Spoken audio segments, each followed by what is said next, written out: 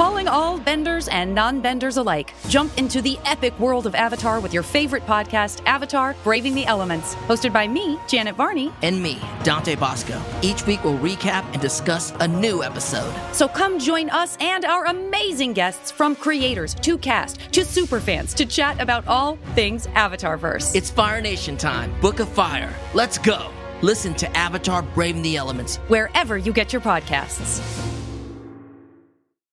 The Last Kids on Earth and their superhero alter egos are back in the latest installment of the graphic novel spin-off series, The Last Comics on Earth: Too Many Villains. Jack, June, Quint, and Dirk face their biggest challenge yet, creating the sequel to their hit graphic novel in a mad dash, puzzle-filled race across Apocalyptia to stop the biggest evil plan in history. Hey, you know what the creators of Last Comics on Earth's evil plan is? Make me and my kids love these books. Seriously, my younger kid is a huge fan of both the Last Kids series and the Last Comics series. It's true. And now I'm hooked too. The whole team has created a delightful cast of characters with some fantastic kid-friendly art throughout that will appeal to readers of all ages. Buy your copy of The Last Comics on Earth in stores today. You can also visit LastKidsOnEarth.com to learn more. What's up, everybody? Welcome to Comic Book Club! I'm Alex. I'm Justin. I'm Pete. And this is our special New York Comic Con edition of the show. I'm very excited about this, very excited to be here. Have you guys hit up the con at all yet? Yes. Oh, no, the Comic-Con? No. Oh, okay. You mean like the con? Like I was running scams on people on the streets doing some 3-card Monty. Nice. How'd that go? Good. I lost everything. That's why I'm nude here. Yes. And Pete, your con is you're very drunk right now. Yeah, that's right. You know, if you skip a meal, the booze hits harder. Oh. Hey, that's just chemistry right there. Now, I want to mention we do a regular Tuesday night show, and at the Tuesday night show, Pete always has a Punisher shrine set up right on the side. He has Punisher slippers, a Punisher hat, a little piece of John Bernthal skin. I think it's his chest skin. You were not supposed to talk about that. I wasn't supposed to. Okay. Well, forget about that part. We'll edit that out of the podcast later. So we're at a different venue this time. We're at Caveat downtown. Pete, of course, you didn't take a plastic bag full of Punisher stuff and bring it down here, did you? No, why would I do that? We're in a new that would venue. be weird. That'd be weird. I'll tell you what, you saying definitely makes it sound like you didn't do that. Yeah, definitely didn't do that. Thanks for bringing it up, though. I appreciate it. No problem. He did, though. He did. I asked him what the plastic bag was, and it was. And it's hidden backstage because there was shame attached to it. Yeah. I was feeling pretty good about it until Zelda was like, "You didn't really do that, did you?" I did.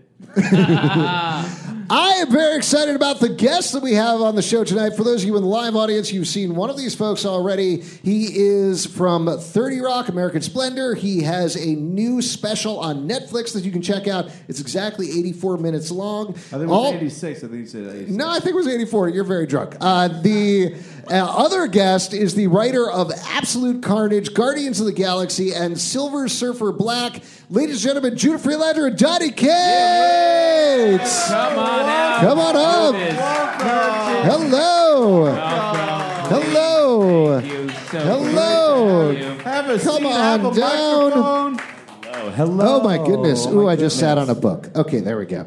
Guys, thank you so much for coming on the show. Thanks for coming out tonight. Thank you for having us. Excited to have you here. Donnie, you're sitting very close to me and right here. It's true.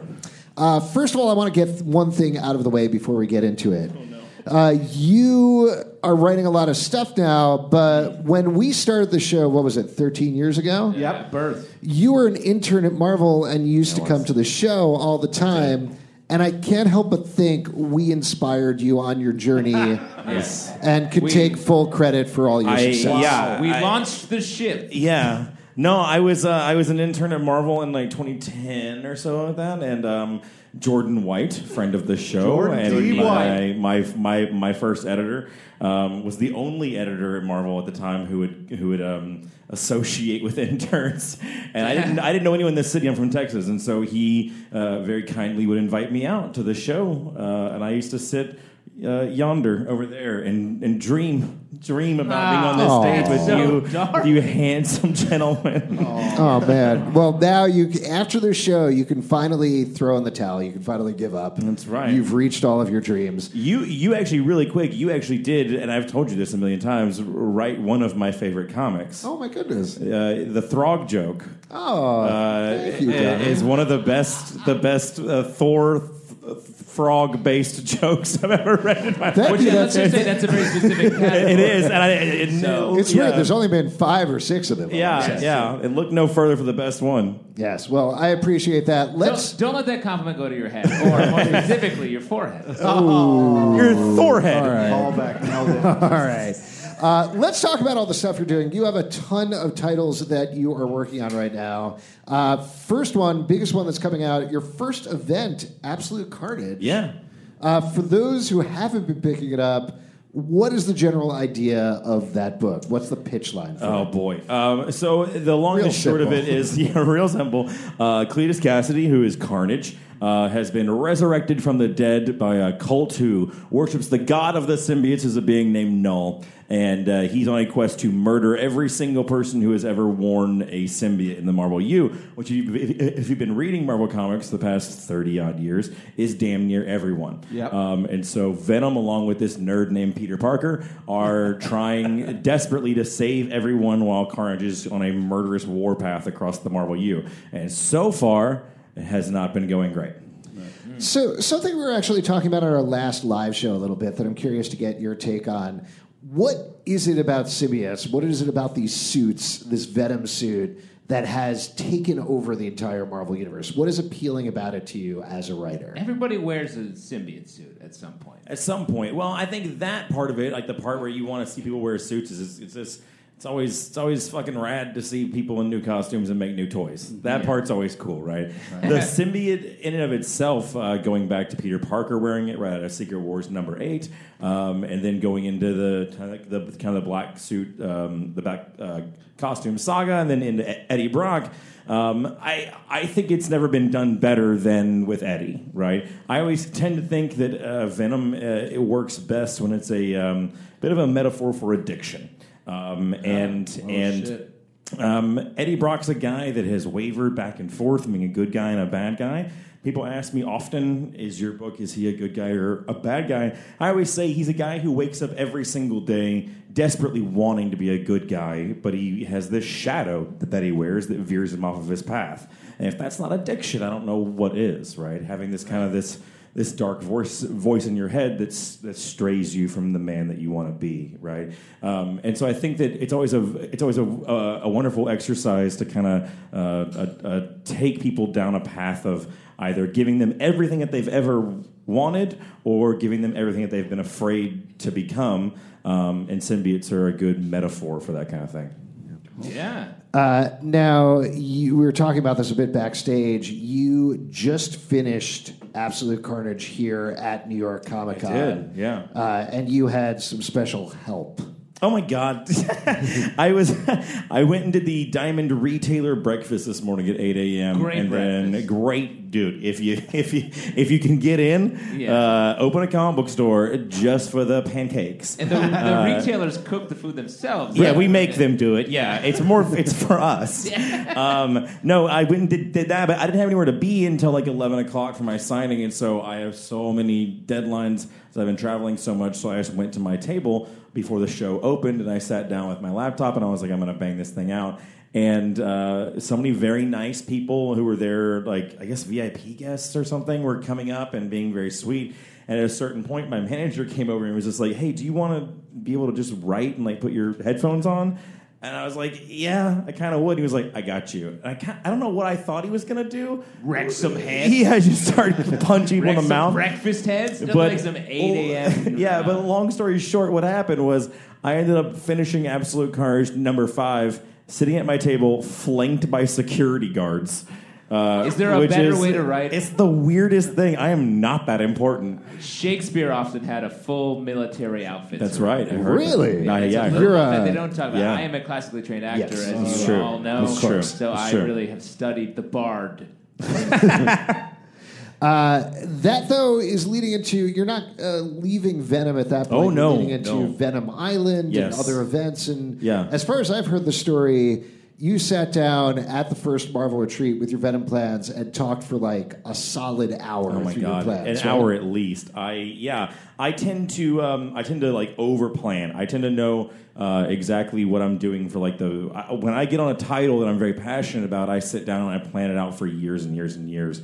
And you kind of work in where you think events will go and like when the story kind of evolves and blooms to a point where you need to get the Avengers and Iron Man to come in and stuff, and those are very good natural selling points.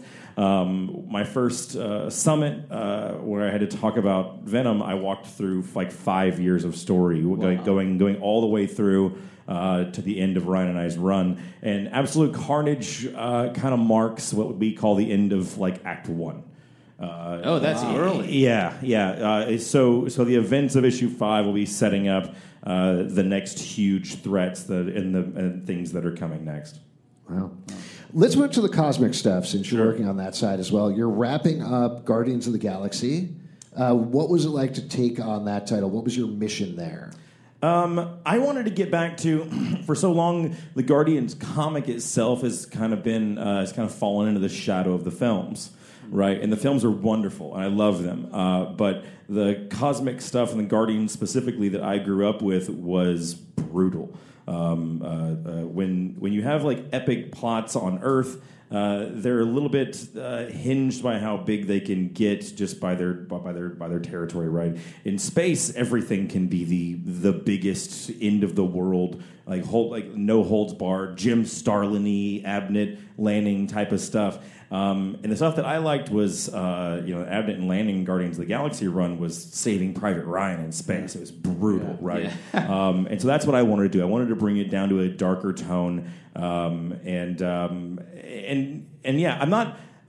People keep on saying that issue 12 is the end of my Guardians tenure. I wouldn't get too attached to that. I've kind of been the cosmic guy. The showrunner is the title that we use. I've been kind of like facilitating and looking over all the cosmic stuff since I began on Thanos. My time overseeing the cosmic side of Marvel is just beginning. I have a new thing I'm going to be announcing tomorrow at Comic-Con that will give you will show you how much bigger my plan will get. So think about space.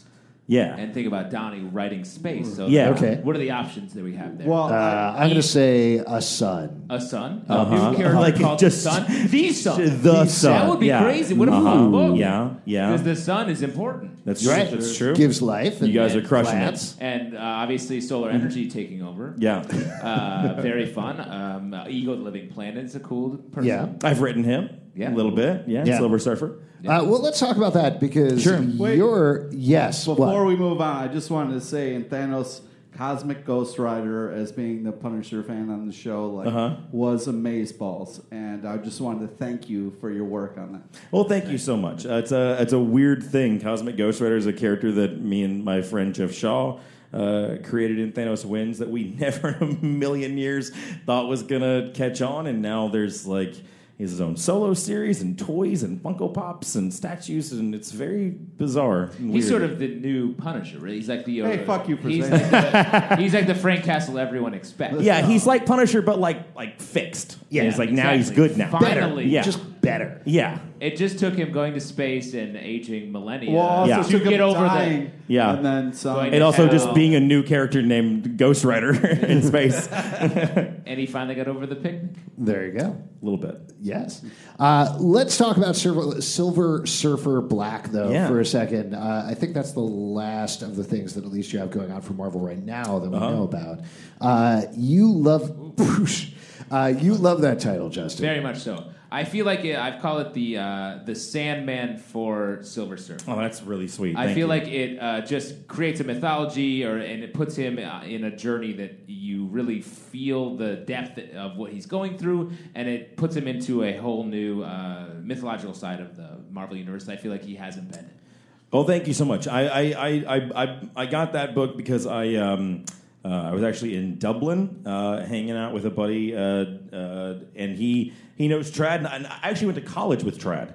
at art school, and he was that good then. And we've always wanted to do a book, and we just like crossed paths in the schedule. And I was in Dublin, and Declan Shelby, who's an amazing artist, told me that trad was free, and I was like, wait, what? And he was like, out "Yeah." of his cage. He was like, released from he was like, "I think he wants to do like a Silver Surfer thing." And I was like, "Give me 2 seconds." And I called CB, and I was like, "Whatever this is, I want to do it." And so, since I've known Trad for like 10 years, I just called him and I was like, "What do you want to do?" And he was like, "I don't really." He's an artist, right? So he thinks in big set pieces and like these things, and he had this idea to kind of frame it as a knight's quest. Like every issue, he's a knight on some sort of a noble thing, right? And so we started talking about it, and so much of my work is dark, very, very dark, and not pessimistic, but very much embracing the abyss type of thing. And so I wanted to write something that was a little bit hopeful, a little bit more ascendant. And so we kind of stumbled upon this idea of light versus dark, like this noble knight fighting against darkness. And this idea of Null and his dragons would be a very good foe for a knight.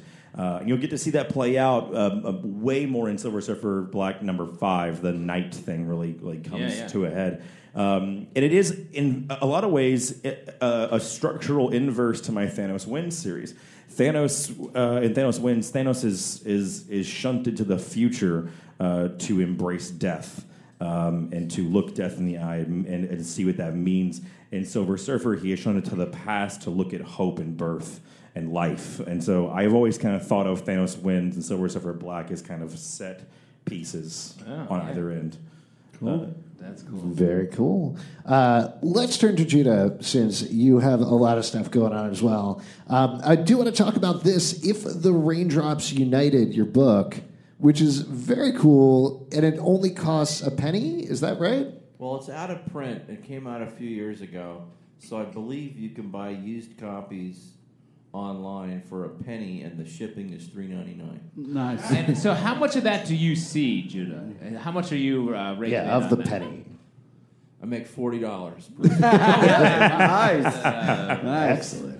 The economics of that, Amazon. That's how they get you. It's amazing. No, it's funny. We were talking about backstage. You're not. You say you're not really a comic book guy, but this is. I'd be lying if I was. Right. I think it's a great art form, and I just there's only so many hours in the day. Like, people ask me, do you watch this TV show, that show? I'm like, there's not a current TV show I watch. I'm the same way. I'm just busy, but I love it, and me and my brother used to co-collect when we were kids, and Oh, nice. I was always a slow reader, so he would finish them, and I'm still on page 4, and then he would just sort of tell me everything that happens in them and stuff. We were really into the comic book. This is in the 70s, called Nova.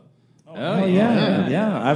I've written a little bit of that. Oh, really? Yeah, Oh, yeah. Cool. There was, because back then when it first came out, it was there weren't that many of them. I think they only went up to maybe 20 or something like that. Yeah.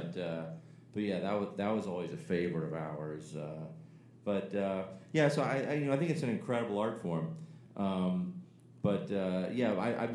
I'd just be lying if I said.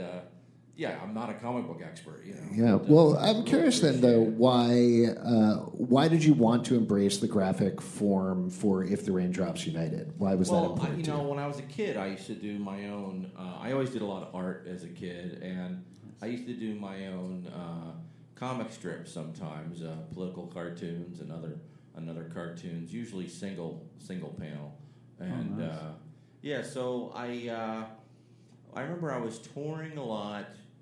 And this was after 30 Rock had finished filming, and stand-up I've always been doing. I've been doing that since 1989, and I remember I was touring a lot, and to sort of deal with anxiety, I kind of started drawing again, because when I was a kid, and even throughout high school, I used to do a lot of animation, clay animation as well as drawing animation. Oh, wow. And so I got back into I'm traveling so much, I got back into drawing a lot, and whenever if I'm at the airport waiting or whatever, just start drawing. Yeah. And so then after 6 months or so, I realized, wow, I think I might be forming a book here, because I had about 50 little cartoons, single panel cartoons, and I was like, So then I started pitching it around, and most people were not interested. One company was interested, and then I kind of spent like a year and a half straight, just still doing stand-up, but working on that book. That's kind of full time. Yeah. When you were doing American Splendor, did you check out any of Harvey P. Carr's stuff? Were you into that? So American Splendor, we filmed that in 2001. It came out we filmed it at the end of 2001. It came out in 2003. And so when I had the audition, I thought I was very interesting. And I thought I was very, and I don't mean that in a put down, because I know that can be a put down. Yeah, sometimes. I've been put down that way before by people. Judah's really interesting. Yeah. I remember I got fired off a sitcom once, and then I was actually kind of glad I got fired off of it, because they had me my character doing an old joke that's been done before. Just the worst. And I don't want to do that. And you're like, can I? And they wanted to make that my catchphrase, and they kept adding it throughout the show. Oh, it's a bummer when they're like, that's going to be your catchphrase. Yeah. And then, you're going to say that 9 times. Yeah, and I know the guy who wrote the joke, who used to do the joke. Man. And then, and I remember I worked Monday, I worked Tuesday. It was one of those sitcoms where you rehearse all week, and they tape it in front of an audience on a Friday night. Yeah. So I remember the next day I was going to tell them, it's like, we have to change this line, and then they called me up that night and fired me, and I was like happy because I just couldn't go through with it. And so anyway, so when they fired me, I wanted to know, like, hey, what's your reason, and she goes, well, first of all, I just want to say, I think you're a really interesting actor. That really, it's like, thanks, really softens the blow. When I said I thought the comic book was very interesting, I mean it was fucking interesting. I didn't mean that as a put down. That's really funny. So anyways, that story's a lot longer. I don't need to get into that. But so when I got the audition, it was cool because it was, I was playing a real person. I was auditioning to play a real person on real comic books, and I was not aware of the comic book at the time. And so the first thing I did was I went to St. Mark's Comics. Oh yeah. No longer open. The day I know. R.I.P. Sadly ended. I think earlier this year. Right. Yeah. So I went there and I looked through. They had I think a current issue, and then they had a couple of anthology books, and so I bought some of the stuff, and then I didn't have that much money, so I just looked through some of the other books to really get the flavor for it, and it was like, his book was sort of like the opposite of what you would think of as a normal comic book at the time, where it was, kind of a superhero, but just of, instead of all these great things, that comic book was about the things you would cut out of a normal it's like story, if Clark Kent took off his glasses and became sad. It's just like if it was if it was just Clark Kent typing. It wasn't and just waiting. Just the news at regular speed. And the his typewriter, the ribbon got twisted and nothing else happened. And so it was very. So I thought it was a really unique and interesting take. And then I played Toby Radloff in that, who bills himself as the genuine nerd. Yeah. And he was a real guy and a real nerd. And, the definition of nerd has changed over the years. Oh, yeah, man. That's very cool. It was one of those things where it went from being like, from personal experience, like getting beat up for being a nerd, to now it's like cool to be a nerd. And that was earlier on tonight. Yeah, exactly. Yeah. You beat the shit out of a bunch of jokes. Fuck you, Pete.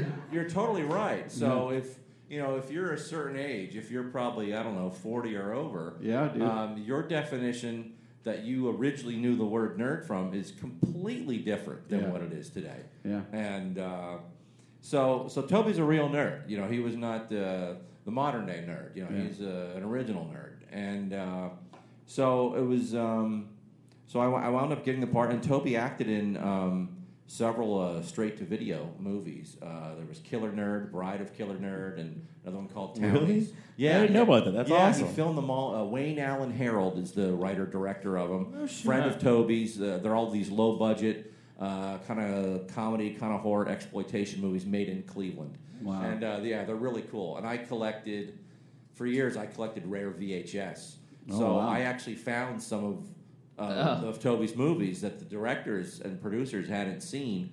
So I was able to watch Toby and kind of, learn his mannerisms. That's and wild. stuff So like you that. had access to the character you were playing that no one else. Yeah, it was like a perfect situation. Yeah, they had some stuff, but I got some videos that they had not seen. Oh, that's and then wild. on my second audition, or maybe after my first audition, they actually gave me some clips of Toby from a local Cleveland cable access show to study him. They were on like, that. beat that. Yeah. And you were like, oh, buckle up, dude. I got No, it was some. good. It was really helpful. And then the night before filming, I met Toby, and he gave me his full life story. Wow. And so, and that was crucial because, Toby, he talked about, how horribly he was treated by so many people and getting beat up and all these things.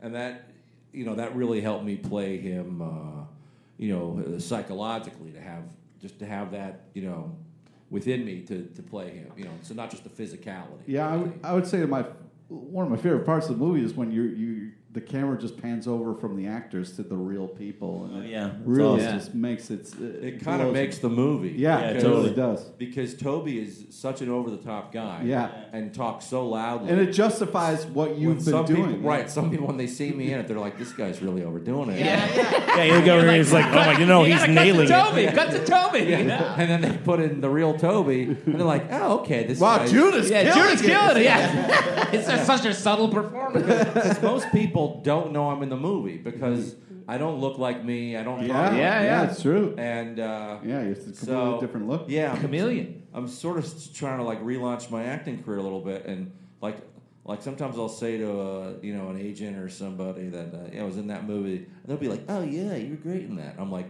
"Can you describe a scene that was in?" And they can't because they may remember the movie, but they don't know that was me doing it. Yeah. So it's like it's very weird. But but it's also kind of a it was compliment to you. What's that? It's also kind of a compliment. Yeah. No, I'll take it. But it was a really cool experience making that. I also love the idea that they were like, we need to cast like a nerd for this role, and they're like, should we go with a guy who has videotapes that we don't have of the guy who's playing? It's like, I feel like he might be the nerd we need. Yeah. Here's a funny story. One time, I haven't seen Toby in a few years, but when I do shows in Cleveland, I'll often hit up Toby and meet up, and he'll come out to a show. And so one time, we have some hobbies that are similar. Like I like going to junk sales and thrift shops. Yeah. Like real thrift shops where it's like the size of a Walmart and everything's like $1 to $5. Yeah, and it's like basically garbage. Yeah. So I went Dirt Mall. I love Dirt Mall. Yeah. Oh, I like that. I love Dirt Mall. I haven't heard that term. That's great. Yeah. Dirt Mall. That's awesome. One of them was a Dirt Mall. It was an outdoor junk sale. It was It's great. the best. Yeah. And then Toby took me to a rummage sale that his church was having. And it might have been, I can't remember if it was a full-time little thrift shop or if it was just a big sale they were having. So I go there, and there was a lot of good stuff. And I got a couple cool things. I got a Beavis and Butthead VHS, which contained stuff that was not released on DVD. So that was cool. And then I got one of these audio cassette players that had 2 headphone jacks so that 2 people... It was like one of those things from an elementary educational school. Yeah. And... so I'm checking out, and I think each thing was $1, and I got something else too. I can't remember what it was, but those 2 items were items that Toby donated to the church. No way! That's amazing. It's like, What are the odds? very on. It's like we have the same fucking taste. It's like That's great. That's so good. so weird. It's beautiful. well- and he's just standing next to you like, got you, dude. Yeah, bro. He's like, oh yeah, those are mine. I donated those. I just took you for $2, kid. You just got played.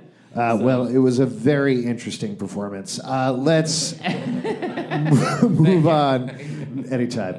Let's move on with our next section, which is my favorite section because I come out to you guys. It's your audience questions. Yes. Woo! And for that, couple of things about that. All you have to do is ask a question either for our guests or generally for our panel about absolutely anything. You're all going to get a little Comic Book Club prize pack with a bumper sticker, a magnet, and a button. But we're also going to give away some Blu-ray sets to the absolute best questions. We're going to have these folks determine what they are. So make questions good. That's all I'm no saying. fucking around. Yeah, no Don't fucking embarrass around, us, you guys. guys. Yeah, come I on. saw this There's hand. Blu-rays go- on the line, which is like it's like before the internet. That's what we watched. What's your name? What's your question? My name is Kevin, and you talked some about formative comics that you read as a kid. What are some other titles, and they could be comics or they could be other media, that you think were so formative as a kid that have informed what you do as an adult? Formative.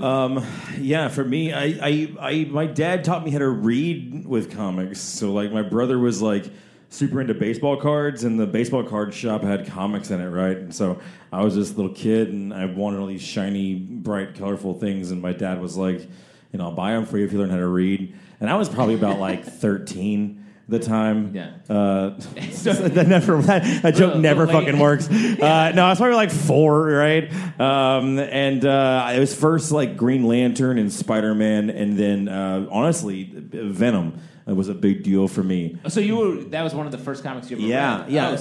So like when I took Full over, circle, man. That's for real, man. Like when I took over Venom, I took him over on his 30th anniversary, and I'm 35, and I was there for the beginning of it, right? Wow, that's wild. Yeah, I've read every issue of Venom ever since then, and actually, when I went to art school, which is where I met Trad Moore and Jeff Shaw and all these guys that I would go on to work with, I got my scholarship as a sculptor with sculptures of Venom that I did. Wait, so you came in as a sculptor? Yeah. I was a sculptor and an illustrator. I actually hadn't written a word my entire life until 2010.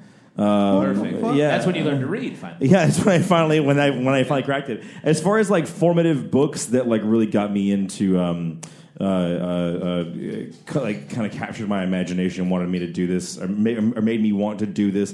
Bendis's Powers was huge for me. Wow. There's a way to say this that's not sound like I'm being a dick, and I haven't found it yet. So let me just try this. Take it up. Yeah. I always think about, because there's so many people my age who cite Powers as an inspiration of doing this, and I always think of them as like early punk rock, where like a bunch of people in the crowd saw that and they were like, well, fuck, that counts. I can do that. Right? And obviously, like, no one can do what Brian does, but there was, like, Powers came out, and it was just, like, people talking about comics, and, like, people, like, standing around just having conversations, and I had never seen that. I had never, I grew up as, like, an Image kid in, like, the 90s and stuff, and it was all just, like, this big, it was very artist-focused, right? Yeah. And so I grew up wanting to be an artist, and then I read Bendis's stuff, and I was like, oh, my God, like, it's just, like, natural people talking. I'll just do the words, actually. That sounds way easier. It is funny you say that, because back especially when the Image launched, it was like, this seems so hard to do. It was like you have to either be a writer and an artist, or be able to write a splash page in a way, like it's more of an impenetrable. It was you were looking at masters at the height of their craft, right? Right. And then like Vertigo at the same time, right? People want to talk a lot of shit about the 90s, but like the 90s were also the British invasion was also then too, right? There was also like Ellis and Ennis and Gaiman and Moore and all these guys were just coming over through the Vertigo line. And so you had like all the greatest writers doing Vertigo stuff, and you had all the greatest artists doing Image stuff. It was such an inspirational time. And then fucking Wildstorm hit, and it was all those writers and all those artists, and it was the best comic books ever fucking made. Yo, I remember that summer when those came out, my brother and I grew up in the country. There wasn't a comic book store near us, way upstate New York. So we ordered our comics, and they were mailed to us. And so we thought that when they came out, that's when they were mailed to us. It's not how it worked. It was like months later. Oh, yeah. So every day we would literally run to the mailbox, open it, and be like, fuck! No, it's not. And just like that level of desperation for these things was what, that's my formative experience, is not having comics. Judah, do you have any sort of... I know you mentioned Nova earlier, but do you have any sort of formative experience? As far as my book goes, these weren't comic books, but they were books of drawings and cartoons. B. Kleban in the 70s did several books. One was called Never Eat Anything Bigger Than Your Head, and Tiny Footprints. and these were his most famous one's probably one called Cats, and these were very popular in the 70s. And the Cats was more kind of mainstream, but the other ones were really kind of like, a lot of them are kind of just bizarre, hilarious, dirty, sexual, probably rated R or X-rated. So then, some black and white drawings and like Tijuana Bibles kind of thing. I don't know the reference. I don't know. Oh, it's Tijuana Bibles, just like little dirty mini comics, like little like stapled together type shit that people would like pass around.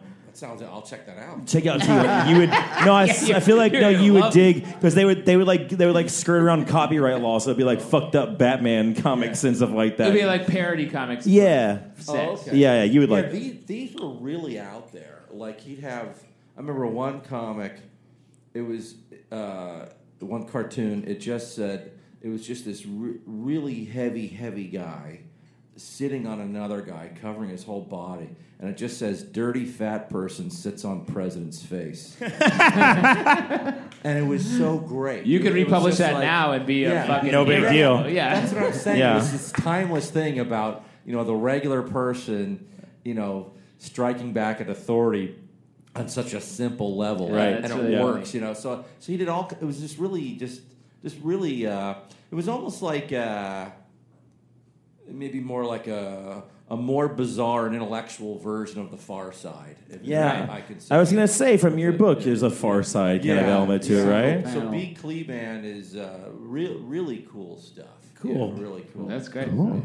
Pete, do you have an answer for this one? Well, it's funny that you're talking because like my comic book shop was also a baseball card place. Of course. What was great for me was baseball cards were so much more popular that I would go in and trade my baseball cards that I got from my dad for comics, and I had to like hide them. And your dad was like, "Hold on to this for the rest of your life." And you were like, "I'm going to swap this tomorrow for literally any comic book." Yeah. Wow. But it worked and out that's when great you've for been me. estranged from your father. Yeah, he hates me. Yeah. But So that affects your life. I found love in comics, so that's all that matters. The ultimate father is a comic book. yeah. That's the way I play. He won't hit you. You mean a comic book won't? Wait, what? Yeah, I got you. Okay. All right. I don't want to get into it. No, we could get into it later. Yeah, should we get into it? No, let's How get much into it. time do we have here? Let's talk about Hank Pym. Years? We got a couple of years, right? We can get into this? Yeah, let's definitely get into Great. this. We'd all been leading up to this. Cool. I think that was a great question. We can get another question. You, sir, over here. What's your name? What's your question? Name's Caesar, and my question, well, actually, this is a question I've been asking since February, the month of love. Ooh, what a history to this question. Shit. Yeah, go long down, anyway. guys. It's almost next February. I'm not going to wait that long. Okay, so I knew a performer once who bragged that he loved Batman so much, he'd bend over and blow the bat down, so to speak. With that said... Wait, you're talking about fucking What Batman? is happening right now? Well, Someone's blow the gonna bat fuck down that. wasn't Let's me. do it. Okay, yeah, okay. Yeah. I can predict your question, and yes. The answer, The answer is yes. Yeah, wait. What would you do for your favorite superhero? What would I do? And for it him? sounds like you mean sexually. Yeah. Right. Do you specifically mean sexually? Not necessarily. Caesar's been is what- drinking. Yeah. Yes, you've been drinking. What would you do for Like a a- Klondike bar or your favorite superhero? What would you do, like, as a favor? Or you mean, like, literally... Well, like, what am I getting out of it, I guess, is the Yeah. question. Like, do I get to, like, have their gear or their powers or some shit? Or No. Nothing. Just like, to Your say favorite thanks. comic book character walks Back up to then? you and says, "Hey, I need a favor." And Yeah. What are you willing to do? I feel like... I just want to say I appreciate you taking this, Dottie, because that's not how favors work. Yeah. I feel like I do a lot for superheroes currently. Yeah, I feel no, like you're doing a lot. Yeah, I feel like I do a lot for them. As for Batman, Batman's a billionaire who beats up poor people in the street so he can get fucked. And I do a fucking thing for That's Batman. the real lesson, is Batman can get fucked by this person. That he will. Yeah. He will. Do you guys have an answer? Yeah. How would you guys fuck Batman? That's a great question. How would I fuck Batman? I'd kill his parents. Yeah, exactly. Yeah. Then he's really fucked. Yeah, No, it's really I think fun. it's not killing his parents. Really. Hey. That's what I'm talking about. Yeah, then he's just a rich asshole. Yeah. The ultimate punishment. I feel like with Batman, you have to lay out a little mystery. He loves a little. he is wants a to be detective. little coy. Yeah. You don't want to be too easy. You want him to let his bat dick out. Yeah, exactly. It's on him. You're not fucking better than that joke. I don't think you're better than that joke. His utility belt, it has a little flap. Yeah. Yeah, exactly. Yeah. Let's forward this to Joel Schumacher. He could answer this question. That's what that entire movie super was easy. about. Yeah. That's Thank you so much. I think for we this crushed question. that question. I think we answered fucking that nailed it. Yeah, correctly. Pete, real quick, how would you fuck Batman? Yeah.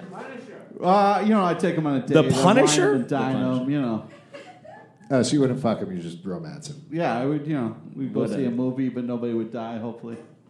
I feel like canonically Bruce Wayne's not overly fond of theater dates. Yeah, he's not a movie guy at this No. point. Absolutely. You never Great see- question. Great question. Great Great one. question. Do we have another question from Yes. somebody? You, Yeah. sir. There's another one in What's the your back. name? What's your question? All right, I'm John. One of my favorite parts of American Splendor was Toby talking about Revenge of the Nerds. Yeah. Because obviously, nerd back then, negative connotation, good people being tarred with that bush, as it were. In today's society, with, like you say, nerd becoming like a cool thing, geek being a cool thing, is there a space for that kind of movie, or are we just going to be looking at the Joker now? Oh, fuck. Well, that's a great question, and I don't know. I mean, I'm probably too old and out of the loop to know if in some circles does nerd still mean that, or is there a different word for it now?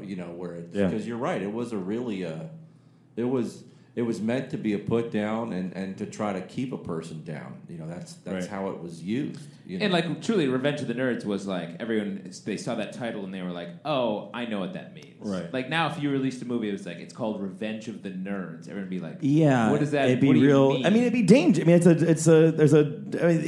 the guy's question was kind of on point, where it's like a Revenge of the Nerds kind of power fantasy film today is the Joker. It's a cat who gets fucking laughed at and then goes and murders a bunch of people, right? A really sad state of everything, but also B, what we think outsiders now. Back in Revenge of the Nerds was like, all they wanted was to just be normal. They wanted to play their electric violin and go on a date. And now it's like, Revenge of the Nerds, he murders a bunch of people randomly.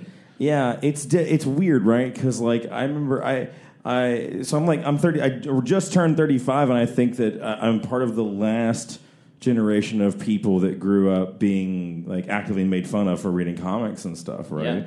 Yeah. And it's like you were saying, it's changed so much that I don't even know what that. I think it's turned so much. So at a certain point, nerd culture has gotten so. I don't want to say entitled to a certain degree, a certain subsections of it, that's right. where the tide has turned so much, or that they have become the oppressors and the gatekeepers of their own culture. Yeah. They've turned into the ogres and the bad guys of Revenge of the Nerds. Yeah, I mean, it's funny you say that. I saw this person, they were walking down the street, they're a lot younger than me, and I was like, they were wearing a Batman t-shirt, and I was like, Jim Lee, dude, that's a fucking great Batman. And they were like, what? And I was like, I wanted to beat the shit out of them.